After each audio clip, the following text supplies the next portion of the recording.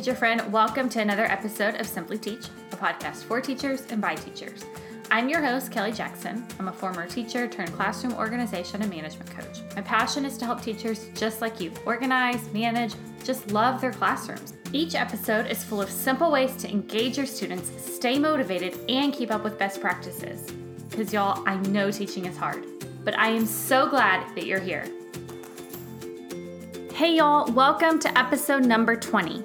Just for a little update, I am moving this week, or at least I should be. In full disclosure, I am recording this a few weeks out so that I can take off about a month before we move. Well, while we move, before we move, after we move, the whole shebang.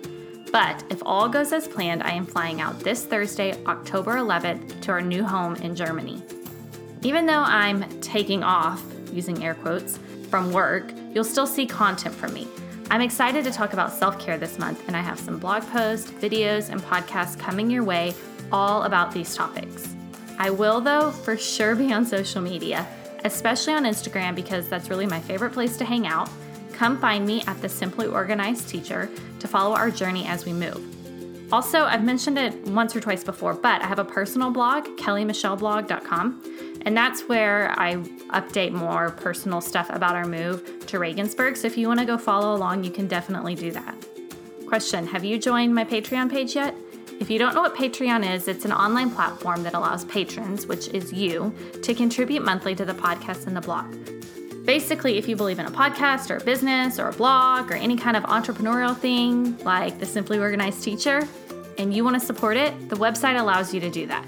If you believe in me, or at least the podcast or The Simply Organized Teacher, and want to help support the costs that it takes to run all of those things, you can choose from one of 3 tiers to contribute to monthly.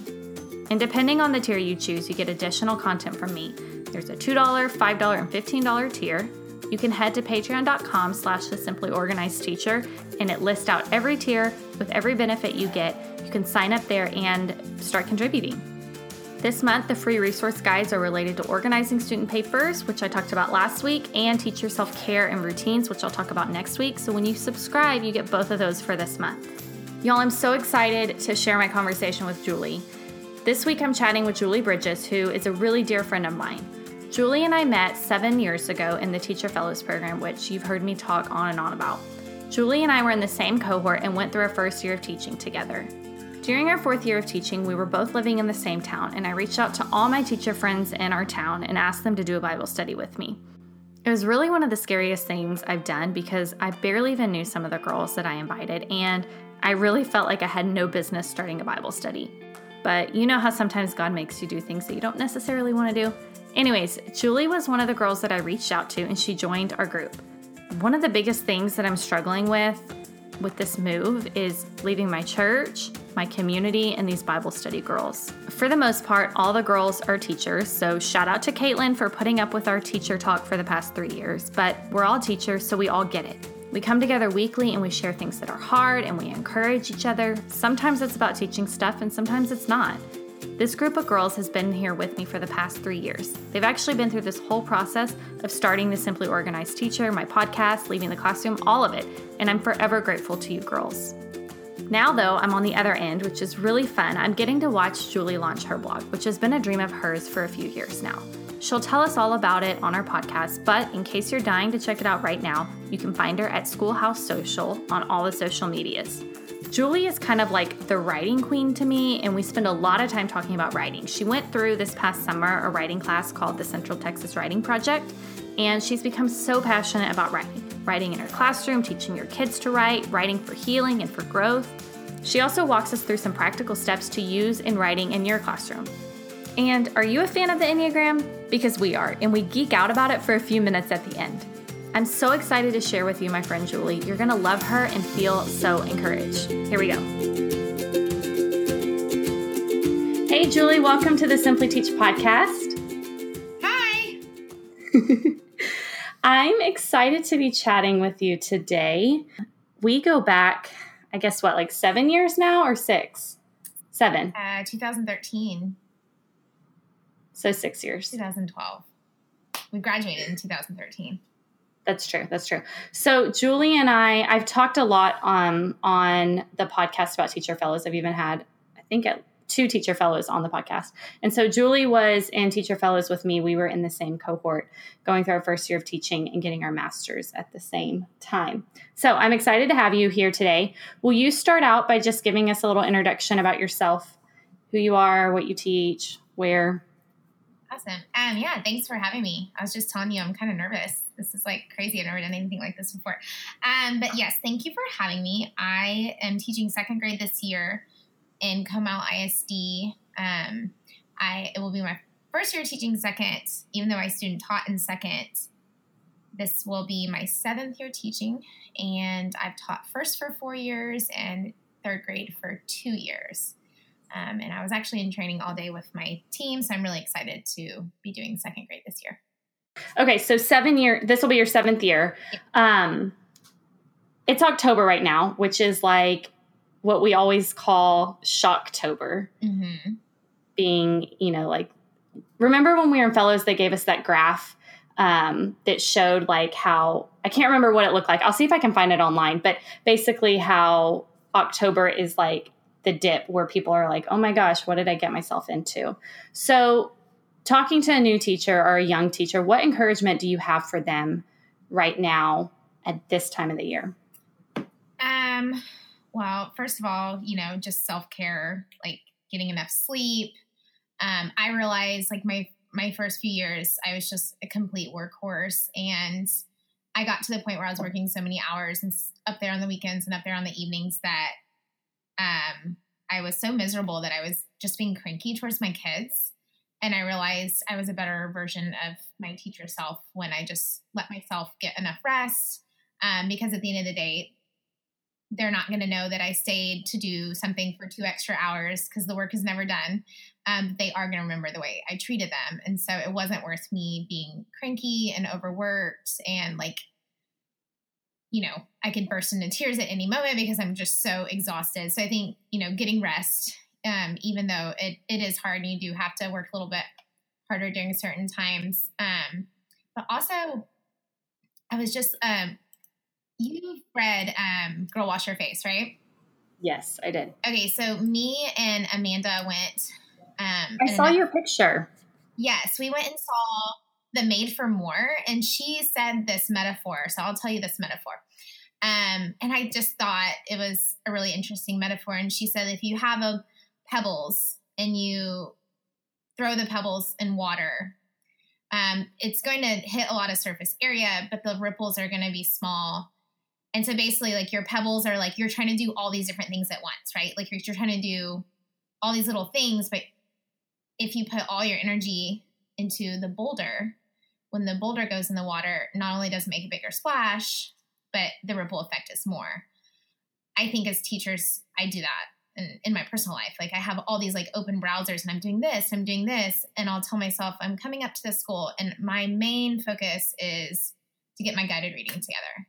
And what do you end up doing? You're like doing a cabinet or doing something else. So I really liked that metaphor, not only just for like my personal life, but like in school, like if your goal, it's prioritizing, because I think it's really easy to go in your room and get distracted and you're doing this and this and this. So that's actually, I think, still a struggle.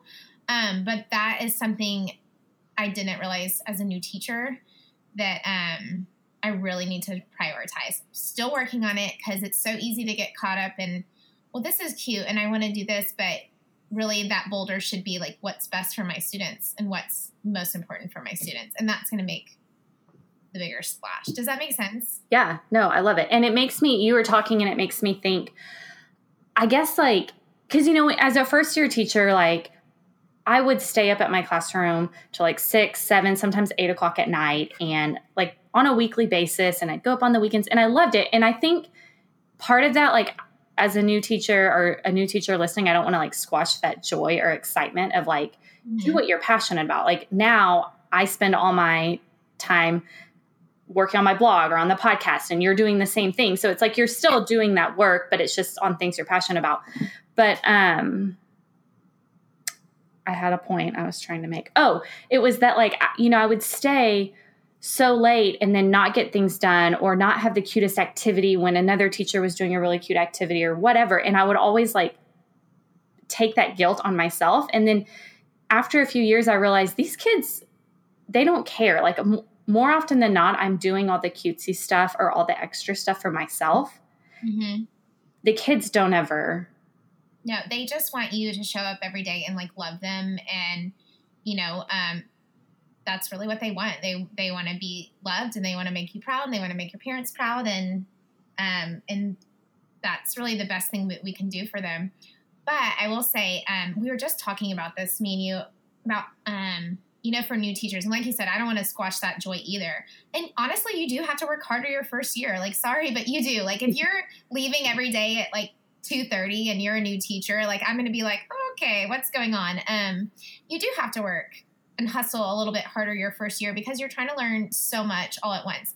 So maybe your first year, it is a pebble year. And on year 2, you can be like, you know what? I really dropped the ball on math. Like, math is my focus this year or whatever. So it's maybe that metaphor isn't even that great. But me and you were talking about how much social media has changed since we went into teaching. And I know that we definitely see the side of it with like your podcast and my blog, but there weren't like teacher Instagrams when we were going into, you know, even to get our master's or when we got our bachelor's. And I feel like even though it's great and there's such like a wide variety of ideas and stuff, I also feel it's kind of like more pressure because yes. you're almost like trying to keep up. And I even do that to myself. I'm like, oh, I want to do this. I want to do this. But it's not possible to do everything always. Mm-hmm. And so I think something that you said to me actually was like, don't compare your chapter 1 to somebody else's chapter 10. You're a first year teacher. Like, you are full of amazing ideas and energy and you have things to bring to the table, but don't beat yourself up for not being, you know, what a 10-year teacher is because, you know, they put in 10 years for that. So even with my blog, like with starting all that, I'm having to tell myself the same thing, to not compare myself to somebody who's been doing this for 6-7 years because it's just not really fair. But I do think, the way social media has changed, I wonder what it would have been like for us if during fellows there was all this Instagram, you know what I mean? Like, well, I think we had it to an extent with Pinterest. With Pinterest? Yeah. Like, that was our thing?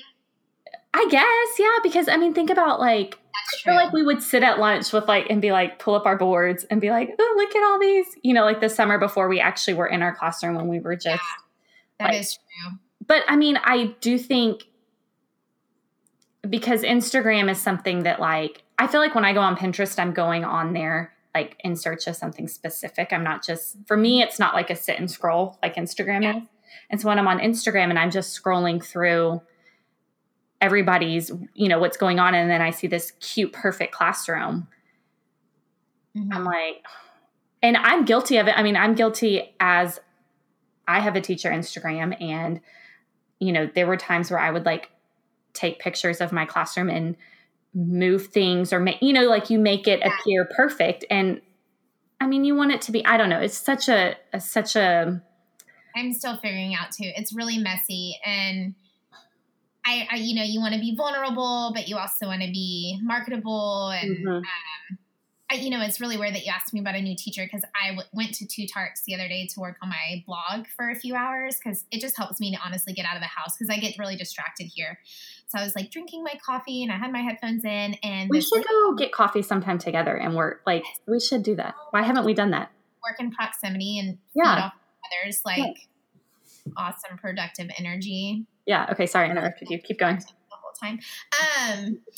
But anyway, so this lady came up to me and she saw my planner and she was like, oh, are you a teacher? And I was like, yeah. And she goes, is it your first year? And I was like, no, I know I look like I'm 18, but you know, I'm going into my 7th year. Well, her daughter was a student.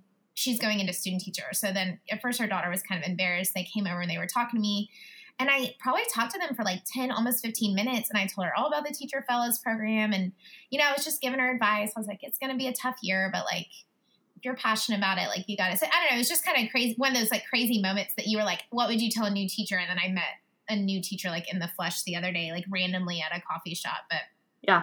Anyway, so we'll see if she becomes a fellow. Okay. You keep mentioning your blog. So tell us about that. that you've been like trying to start for a long time. And I'm so proud that it's finally out in the world. Okay. So I'm totally looking at some of the notes I did on this because I don't remember what I did.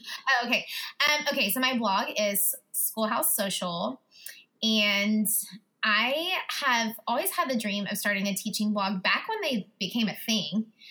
But of course, like I was like, well, no, I'm only in my first year. I'm in my second year. I didn't feel like I had the experience and the credibility. So I pushed it off and I pushed it off. And then, there's some tough things in life. So that got pushed aside even more. And so like last summer, I think I was talking about it and I realized like I have literally been talking about this thing for like 5-6 years. Like I'm kind of sick of myself and I want to just do it. So I was telling you too that like I didn't realize, I almost like naively, I knew my vision, hired somebody to design my website because I wasn't about to do that by myself. I wanted it to look really nice. And, I had done some research, but we went back and forth for almost a year because I just wanted it to look a certain way. And she did an amazing job. The lady who designed it is Jumping Jacks Designs. She does a lot of teacher blogs, doesn't she? Yes. Yeah. She is amazing and answered a lot of my questions that really weren't like within her title of, what I had hired her to do. But then, so she sent it to me and it's done. And I honestly hadn't done much with it. So I realized even from when I wanted to start a blog to when I started emailing her, so much has changed. And it's been a lot of education. Like I have to educate myself. I have to learn how to design this or how to do this or how to upload this onto WordPress, or like me and my sister talks back and forth. Like, do I want WordPress? Do I want, what is it that we use? Squarespace. Is that what I don't know. But I use WordPress. Do I want to, look, I don't even know what I use. See, I think it's WordPress. You use WordPress. Yeah. Thank you. I bought my domain. So I've invested a bit. Initially things are an investment because I'm the kind of person I want to do it right.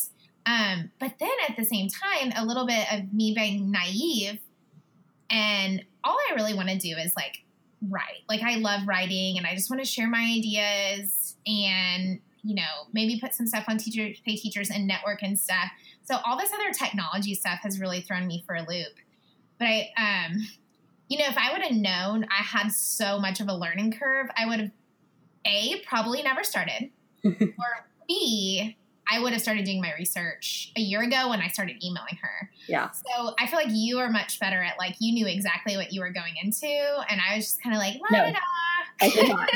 I had to figure out, like, there are so many, like when I think back to when I started this, like I can picture myself sitting, like, that big comfy chair in my living room that like I always sit in. Julie's in my Bible study group. So she comes over to my house a lot, but anyways, I have so many memories of sitting in that chair at like 1 o'clock in the morning, like trying to figure out how to even like post a blog or how to upload something or how to like format something on my website. It's so overwhelming and stressful. So it's probably good that you didn't do your research. Yeah. Well, and you have been so helpful to me and I really appreciate that. Kelly has like shown me tutorials and, I probably overwhelm you. List. And oh my gosh, I took this free webinar the other day and they were like, less than 6% of your people can even see your stuff on social media. You have to have an email list. And I was like, oh my gosh, that's so depressing. So I'm like, Kelly's told me to get MailChimp. And so it's been a mega learning curve, but in a good way, because I've always been like, I'm not techie. Like I'm not a technology person. And I realize it's not that I'm not techie, I'm lazy. So it's like just learning how to do it. And I also got Google certified after listening to your podcast with your friend Courtney. That was the other teacher fellow. Yeah. Was talking about getting Google certified. So that was something I was like, I should probably know how to do this. So I did that this summer as well. So it has definitely grown me and it's challenging me and it's a lot of fun. But yeah, it definitely at the same time, there's that fun, exciting, creative piece. And then there's the fear and the little bit of anxiety and stuff. So I'll slowly figure out a balance for it. It may not be what I want it to be for another 2 years, but anything that's, worth having doesn't come easy. So I'm not, expecting to be Deanna Jump in a day or anything. So don't we all wish we could be like her? Because when you wanted to start your blog, you wanted it to be like a resource to go with the things you were creating on Teachers Pay Teachers, right? But now it's kind of shifted to more of like a creative outlet for you to write, but then also like promote stuff that you make on Teachers Pay Teachers too. Is that right? And I mean, it's a teaching blog. So everything I do will be, I think what I realized this summer when I took an institute is there's a lot of cute, fluffy stuff out there. And I love cute, fluffy stuff, especially when it's free, right? Like gift tags and stuff like that. I'm actually, one of the TPT packs I'm making right now is like tags. And it will probably be a freebie. But I also realized like I want to promote research-based best practices for kids. And there's a lot of just less, like I'm not knocking anybody, but I want to be able to say, this is what I back this with. This is the research behind it. This is the resource if you want to read more about it. So I may not attract certain teachers because it might be, I don't know, too heavy of content or whatever. So I'm going to try to balance like the cutesy stuff, but I don't want it to all be cutesy stuff. Like I want it to be good, like research practice, best practice. Does that make sense? Yeah, totally. And that was kind of an aha I had this summer, is there is so much that isn't blogged about that I know about. So I'm just navigating it and trying to figure it out. So we'll see. It's definitely a learning process. I'm glad I'm doing it. I'm having fun. But there's almost that point where you just like want to fast forward to when it's blooming, Yeah. But yeah, I get it. I mean, it's taken me, I guess this fall will be 2 years that my website is like officially live. And until like January, I was getting like 600 page views a month. Now I'm getting a lot more than that, but it took like a year and a half of blood, sweat, and tears. So you'll get there. Well, I'm definitely not even getting that. And I realized too, I don't have a lot of personal Facebook or Instagram friends. So when I go, I'm like, I have like 150 Instagram friends on my personal thing. I don't know thousands of people. So I'm really relying on like word of mouth or like, I don't know, you find me on a hashtag. I don't know. But that's how yeah, so I've just given myself a little bit of grace with it, and that's helped with my anxiety. So you mentioned the institute that you went to this summer, Central Texas Writing Project. Tell us about that. Okay, so I'll say this. There are a few things that I've done in my teaching career that I'm like, oh my gosh, this is amazing. Fellows is one of them. Like I totally credit Fellows to so much of, like my classroom management success and stuff like this. So actually during Fellows, my first year teaching, I was a horrible writing teacher. Like I didn't even honestly do it a lot of the times, which research a lot of teachers don't. And I just had no idea. I was like editing the paper for them. And so they told us, we took that class where you had to like focus on something that was like a weakness. So I was like, I'm going to really dive into writing. So I would lay on my back deck, like tanning and read books and books on Writer's Workshop and underlining and highlighting. And I created this binder, which was like a launching the Writer's Workshop binder. So my second year of teaching, I went from like never really doing it to ish doing it to doing it first thing in the morning, every day in a routine, and falling completely in love with it. And after that, I guess you could say writing became like my boulder. So every year I'm like, okay, this year I want to get better at conferencing, or this year I want to get better at this or this. And so I had been told last summer by an instructional coach of mine that she had this experience and our district offered a scholarship for it. And so I applied to the scholarship because they only offered 2 people the scholarship, an elementary and a secondary teacher, and just like crossed my fingers and waited to hear. And they had accepted me, which is, I mean, it's a grad school class. So if I was in grad school, it would be 6 hours worth of credit. If I ever try to go back, I would get that credit. So the district paid for it just like a college class, which I'm really thankful for.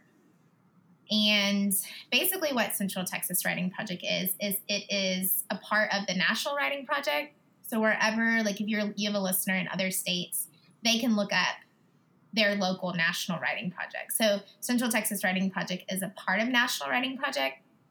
And they're one of the biggest professional development things for writing in the U.S. I actually have a blog post about it that you can add to your things or whatever. I didn't realize that it was across the whole nation. Yeah, across all the United States and then in a few other like little islands or something. But so basically we go for 3 weeks. We meet like 2 times before we start. And for 3 weeks of summer, we go and we wrote. I've never written so much in my life. Like I probably wrote more during Central Texas Writing Project than I had in years.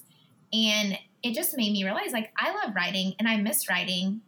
Kind of like, when you get away for reading from a while and then you start reading again, you're like, why haven't I been reading? I love reading. There was only 6 of us in the Institute, which was pretty cool. There was lots of different teachers, high school teachers, junior high teachers. I was the youngest elementary teacher as far as the age of the kids. So you really got to see that vertical alignment and just it is a very casual environment. We wrote, we shared what we were writing. We had writing partnerships. I wrote a memoir. I wrote a sonnet.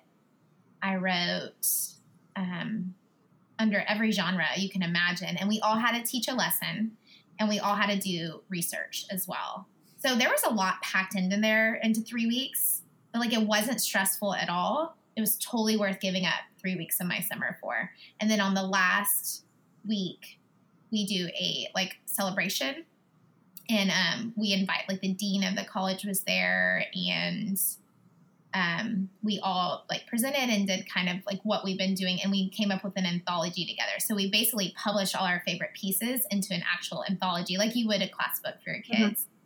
Mm-hmm. And there was 2 professors and they were amazing and we learned a lot about digital storytelling. So there was a lot of technology involved. It just like really pushed me as a writing teacher. And it basically anything I've ever fought for and I knew was right, I now have the research to back it. And so, the research for National Writing Project shows that teachers who write are better writers, teachers who write are better teachers of writing, which mm-hmm. makes sense, right? Like you practice what you preach. And there were many times when they would give us a prompt and I would go to start writing and I was literally just stuck, just like our kids, mm-hmm. it's just write a block. And I know sometimes when my kids do that, I get kind of frustrated because I'm like, it's not hard, just write it down. Like, so it really gave me a lot of empathy for my students. And I think, there's a lot of cool stuff I want to implement next year, but it was literally one of the best things I've ever done in my teaching. Were they teaching you how to write? Like, were they teaching you how to write or were they teaching you how to teach kids to write? Okay, kind of neither. So you go in and every morning, and we all had breakfast together every morning, they would do like a journal prompt. And some days you were in charge of the prompt. So we might watch a video, and then we would just write. And then we would share. We talked a lot about the challenges. We talked a lot about culturally responsive teaching. We read a lot of books too. Like people were constantly mentioning books and we were just writing them down. Everybody had to do an actual lesson they had already done in their class and take us through it like we were the student.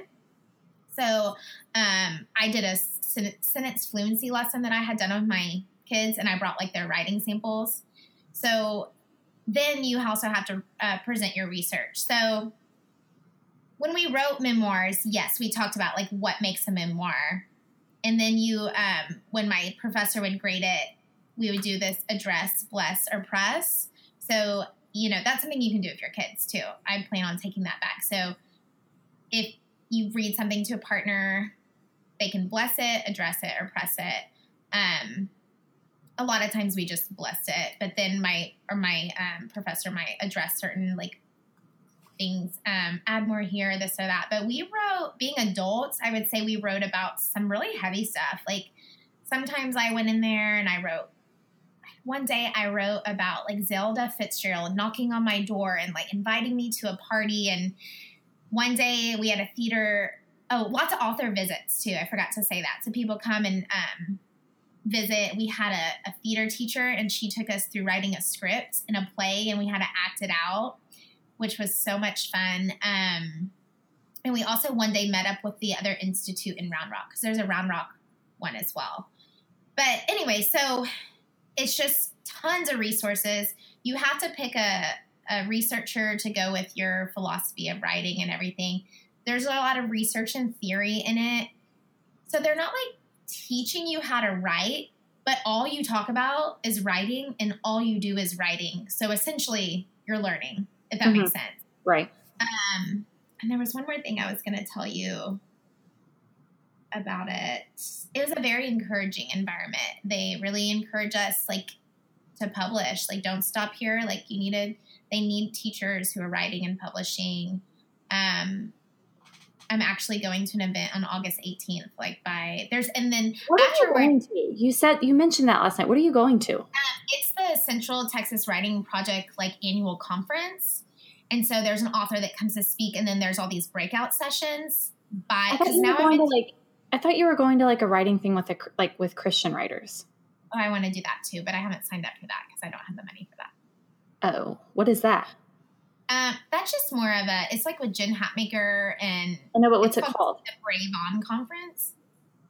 I haven't heard of it. Okay, sorry. That one is more for like spiritual enlightenment, like my soul in check.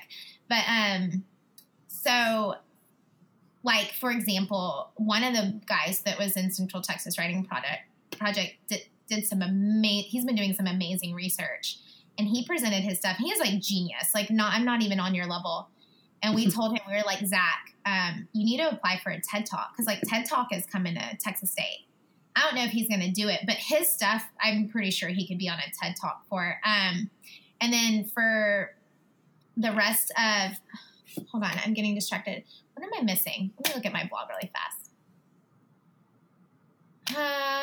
Okay, the writing community. So now, even though I'm done with it, I'm always going to be a teacher consultant.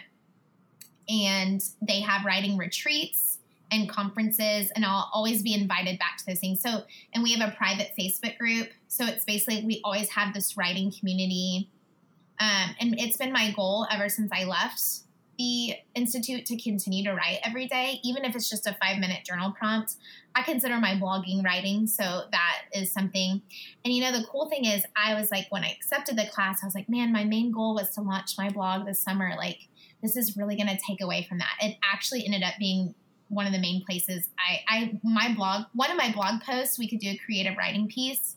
My creative writing piece was a blog post. So they were super encouraging about the blog.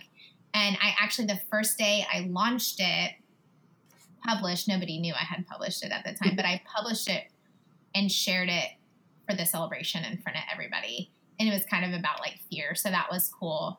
And like I was saying earlier, we wrote about I know some of the others, we wrote about some heavy stuff. And I was actually talking to somebody that I know that took the Institute too, and she said she did it right after her divorce. And we just talked about like how healing the Institute was, like whatever people were dealing with. And there was a lot of laughter, but there was a few tears, and I didn't always share that. Sometimes I just wrote it and kept it to myself. But then I did share some of it, and it was really freeing and kind of like healing. And I don't know, part of the Institute was almost like self-care. And I know that's weird. But like next to fellows, it's one of the best things I've ever done. Teacher friends, I want to take a second to tell you about my ebook, The Simply Organized Classroom. This ebook is full of tips, tricks, ideas, and resources for you. There's 7 different chapters. Here, I'll read them to you really quick. First chapter is Lookin' Pretty, Classroom Layout and Aesthetics. Chapter 2, The Simply Organized Classroom, Organization Tips. Chapter 3, Establishing an Environment, Classroom Management Plans. Chapter 4, Staying Sane in the Classroom, Establishing Routines. Chapter 5 is Taking Back Your Time, Time Management Techniques. Chapter 6, Smiles, Tears, and Fears, Tips for First-Year Teachers. And chapter 7 is teaching isn't just in the classroom, school dynamics. So I talk about each of those things in the ebook. You can get it by heading over to the Simply Organized Teacher website. Click shop on the top menu bar and you'll see it right there. You can also use the code SimplyTeach to get 10% off any purchases you make in the shop. Okay, I was going to ask, from all that, and just your experience with teaching writing in general, because I feel like I've always, like, writing has been my area of, like, least expertise. But what are some practical steps you could give to a teacher wanting to improve their writing this year? They're teaching writing? Yeah. Okay, well, I would say the first is just you have to change your attitude about it. And so many teachers, it's across the board. Writing is hard, right? It's not like this is the right answer. It's a very open-ended subject. That's why it's so hard for teachers. You never know what the kids are going to produce. It's completely unpredictable. So for me, the first thing was saying, hey, I'm going to have a positive attitude about this, and I'm going to see where it takes me. And even if I'm not super passionate about it right now, I'm going to make my kids think that writing is the coolest thing ever in the world. And when I realized my students were falling in love with writing, like, I started falling in love with it first. So if you kind of have a negative attitude about it, that would be the first step, is just being like, let me put away my past experiences and really just give this a shot. Second is really doing the writer's workshop model. So that would be a mini lesson, not a maxi lesson, because I used to do that. 10 to 15 minutes where you're calling your kids writers. You bring them to the carpet. Writers, today what we're going to be working on is, putting a lead in our writing. And that your kids are not talking at that time. They're not in the bathroom. They just listen to you. You might have a mentor text. You might be writing. But I call them writers all the time. Just like during reading, I call them readers, to really build their identity as a writer. And then really let them write. And honestly, what I do, Kelly, is I turn off my lights, and I have tons of lamps in my class. And I play like classical music in the background. That doesn't mean they have to be quiet. They shouldn't be completely quiet at writing. Now, they might be because they're so into their writing, but they should be able to talk about their writing. I just kind of require that it's like a whisper voice, because that's, it's a very calm time. Then really let them write. I let my kids write for like 30 minutes. Once I let them go on for an hour, it's like reading stamina. They have to build their stamina for writing. They're not going to be able to write for 30 minutes their first workshop. Maybe 10. So, you could chart their writing stamina just like you do their reading stamina. The biggest thing that changed my writer's workshop, other than my attitude, was the last piece, which is sharing.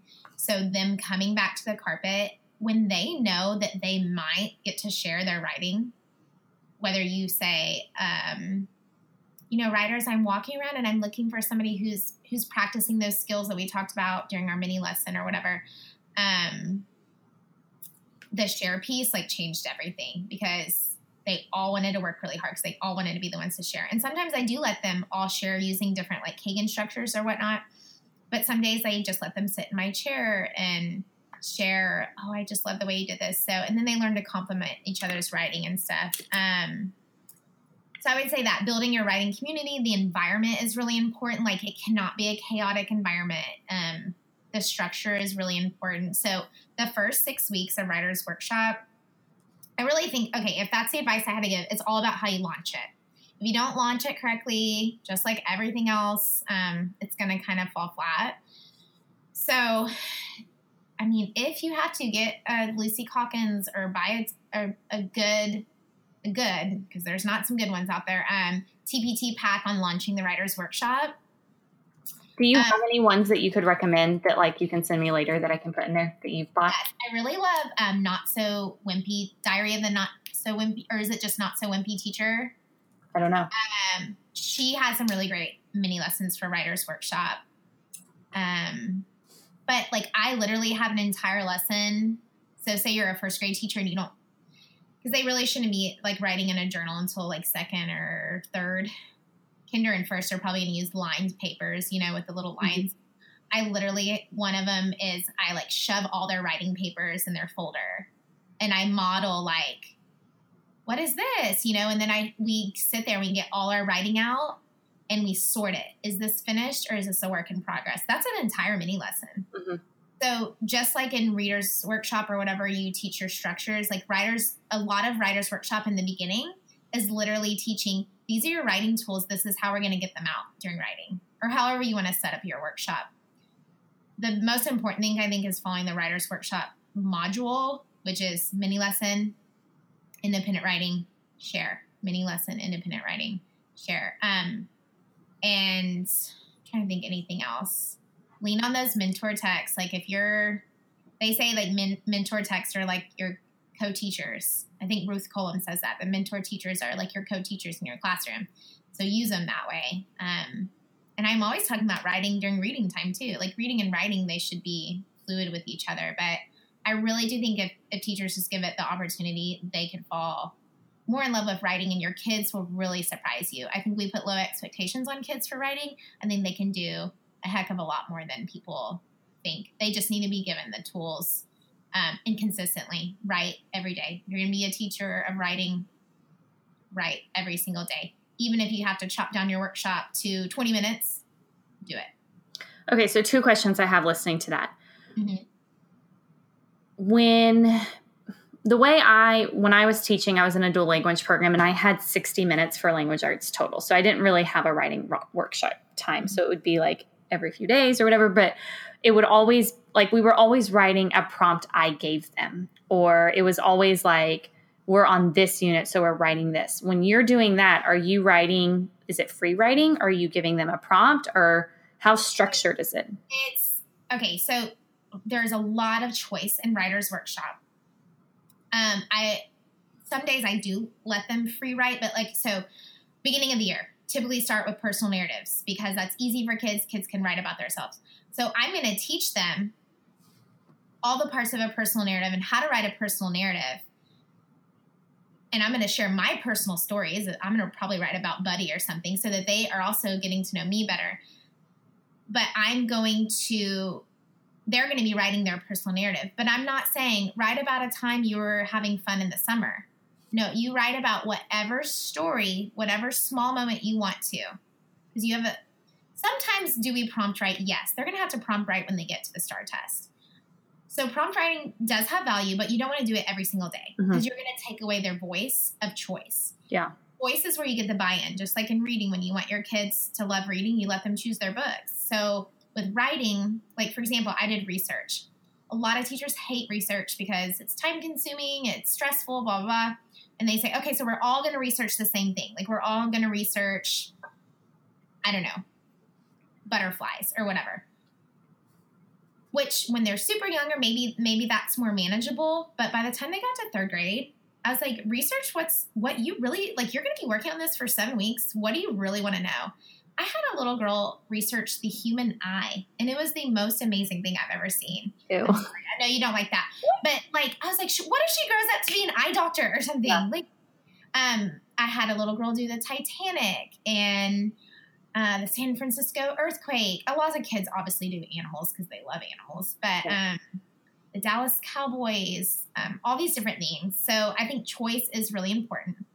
There is a place for prompt writing. There is a place for free write.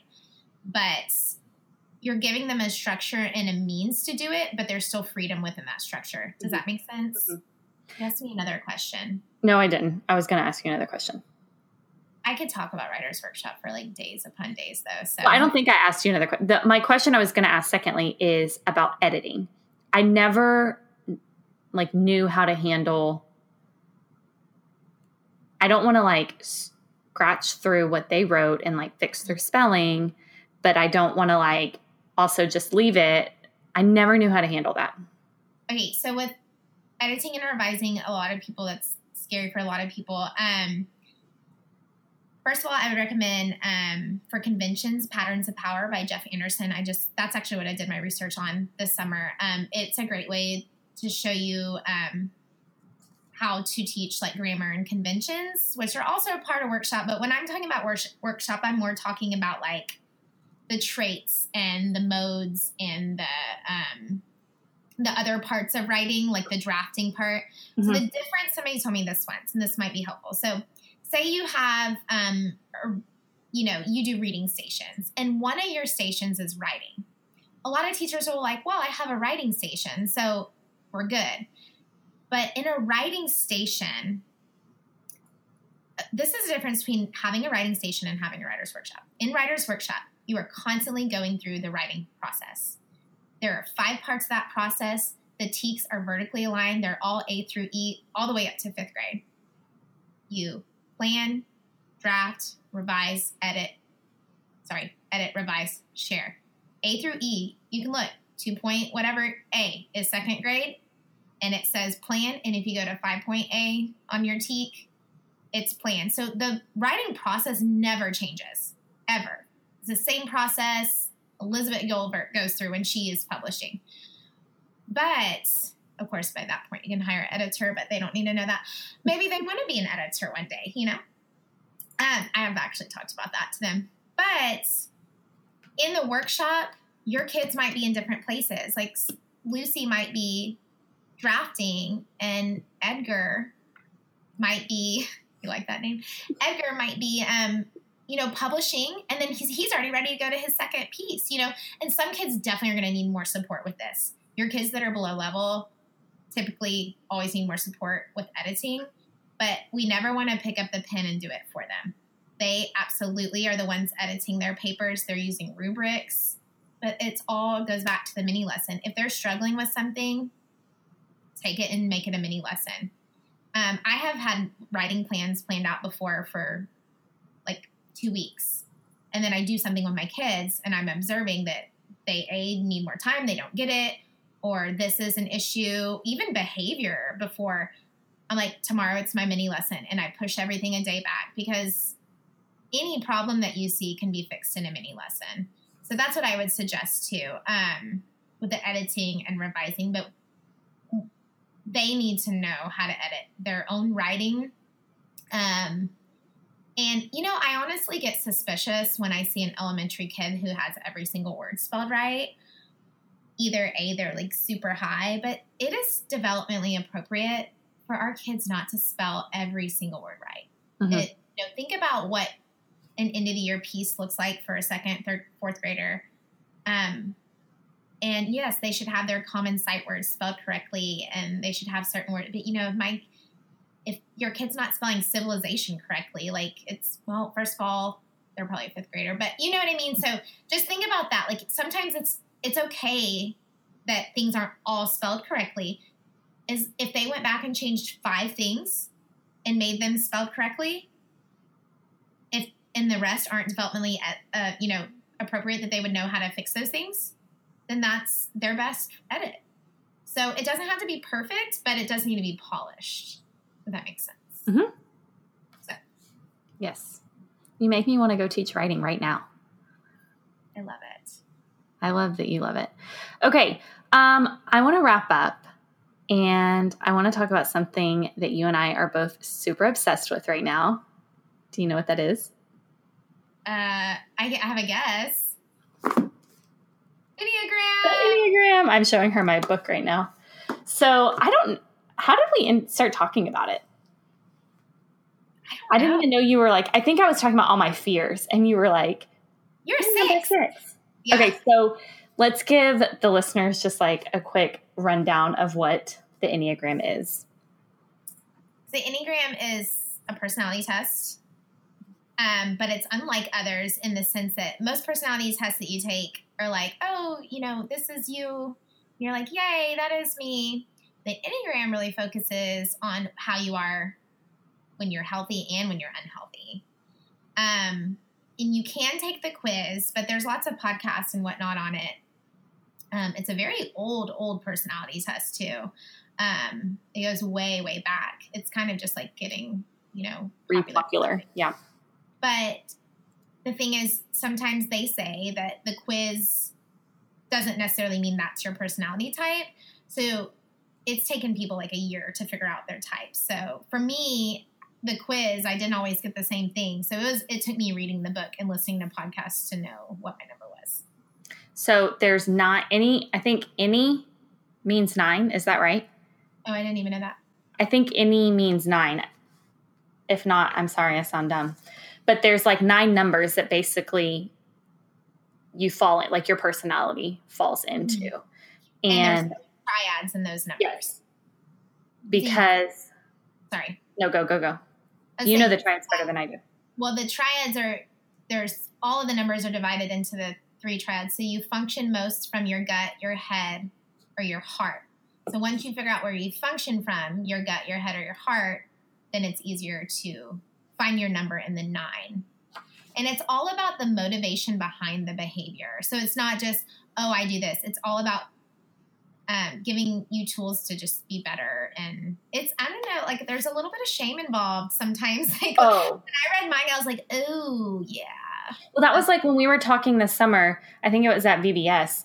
And I was telling you, like, I was dealing with all that fear and anxiety. And you were like, are you sure you're not a 6? Like everything that you're saying to me, like, lines up with the number I am. So I went and I read. So I'm a number 1, which is like the perfectionist. And I went and I read the number 6. And there were a lot of things that I feel or struggle with or whatever, a lot of the characteristics, but they aren't like my motivation behind them isn't as strong as like with the perfectionist, my motivation to always be perfect or appear put together or whatever. So yeah, and I see you as a 1 too. They do say you're not supposed to project numbers onto people, but I know. In my head all the time, like, oh my God, they're a Okay, so I'm gonna read like just real quick so if somebody's listening and has never heard of this before, there's 9 numbers. And you said that what were the triads? The heart, gut, and head? Yes. Hold on, I just had it. Okay, so the anger or gut triad are numbered 8, 9, or 1. So 1's the perfectionist, me. A 9 is the peacemaker. An 8 is the challenger. And then the feeling or heart triad is 2, which is the helper, 3, the performer, 4, the romantic. And then the fear or head triad, which is you, 5, 6, and 7. And number 5 is the investigator, 6, the loyalist, and 7, the enthusiast. So if somebody's listening and hasn't heard of it. Yeah, it's really cool because it not only helps you do some like self, me and you both love like self-help, mental health, self-improvement, like doing the work to be a better person and recognizing that, we're not perfect and we have things that we need to work on. But I also think it has helped me understand other people better and give like a lot more grace when I'm, realizing they say we have all of these parts. Like we have all of those, some of those things. It's not like you're just cornered into your number, but that's like your predominant, behavior or motivation or whatever. So I think it's helped me to understand other people better. I wish there was like a personality test for kids or something, like, with your students. I know. I was thinking about that. Like, how could this be? I mean, this could easily be applied in a school setting from the professional standpoint, because then what was that noise? Did you hear that? Knowing what your teammates are and what your principal is and like knowing how to work with each other. Because I know for me, like it's given me a lot of grace for myself. Yes. Because I am such a perfectionist. And I read this and I like understand why sometimes like I feel the way that I feel, or I get like have a lot of resentment and anger and bitterness. And like, I feel that a lot, and it helps me to be more like objective when I step back and realize, okay, this is just part of like how my brain works. And now that I know that, I can be mindful of it and like change how I'm handling the situation. Yeah. Yeah. My boyfriend's a 1. So is he really? Yeah. It makes me so happy when I find out other people are 1s. Cause like when I first started reading about it and listening to it, I was like really embarrassed. Why does it keep making that noise? Are you hearing that? Oh, I like keep hearing myself through your thing and I sound like a monster. Oh. I forgot what I was saying. I was like, yeah, because it was like kind of like I felt like being a number 1 was like the worst number to be because it was the most like, I don't know how to explain it, but it makes me happy. Like there is like a stigma to it or something. Yes. Because I think I kind of felt that. I was like, oh, well, I look like a big scaredy cat with my, but I realized most of my fear is internal fear, and most of it has to do with relationships, with the worst case scenario things. And so what I look like as a 6 may look different as like another 6. Mm-hmm. So like what you are as a 1 might be different than a 1. But I like it because it's just given me a lot of insight into people and myself. And I listened to Ian Crone's podcast, and he talks about actually his kids he knows their numbers. So I don't know. They're a little bit older though. Yeah. Okay. I want you to tell us about the podcast that you were talking about last night on the way home from Bible study. Okay. There's 2 podcasts I want to talk about. Oh yeah. And you edit whatever you want. Okay. Okay. So the first one, I've been really interested in just like growing. I read Out of My Mind to my students last year in 3rd grade. And it's this book about this girl who is like, she's completely nonverbal. She's in a wheelchair. She can only like really move her hands and stuff. I want to say she had cerebral palsy, but don't quote me on it. It was the most moving book. We all cried. She was a genius. And it was like she was going out of her mind wanting to verbalize and communicate and do all these things, but she was just like stuck in this body. And she gets this little computer towards the end where she can communicate by typing. So I had a friend whose son was confined to a wheelchair. And even though he was younger, she brought him in and he communicated with his iPad. So she read the last chapter Out of My Mind to my kids, and everybody got to meet Rylan. And, you know, it was a really cool experience because I wanted my kids to realize, like, this isn't fiction. Like, this is real life. People are actually in wheelchairs. People are different than us. And it ended up being that Rylan actually sadly passed away a few months ago. And his mom told me it meant a lot that she came to our class, and my kids like made him a card and stuff. So I know that was really special for her, and it was also really special for us. So after reading Out of My Mind, I was like, what else do I not understand about? Because that's the point of reading, right? You're in other perspectives. Well, me and my boyfriend were in Oklahoma, and this guy who was like taking care of our car or whatever, he had limb loss. And he actually, like, his hands were on his elbows kind of thing. And I was like, you know, nobody's ever really talked to me about what that is. And I watched Bachelorette, and Sarah Haran, I think that's her name. You know, she was the girl that only had the one arm, and kind of, she started a organization called She Lift, where she interviews women who have lost limbs or different things, like some really amazing women she's interviewed. And I love her podcast because she's all about like babes supporting babes. And she takes women on these outdoor adventures where they're able to do things they normally couldn't functionally do.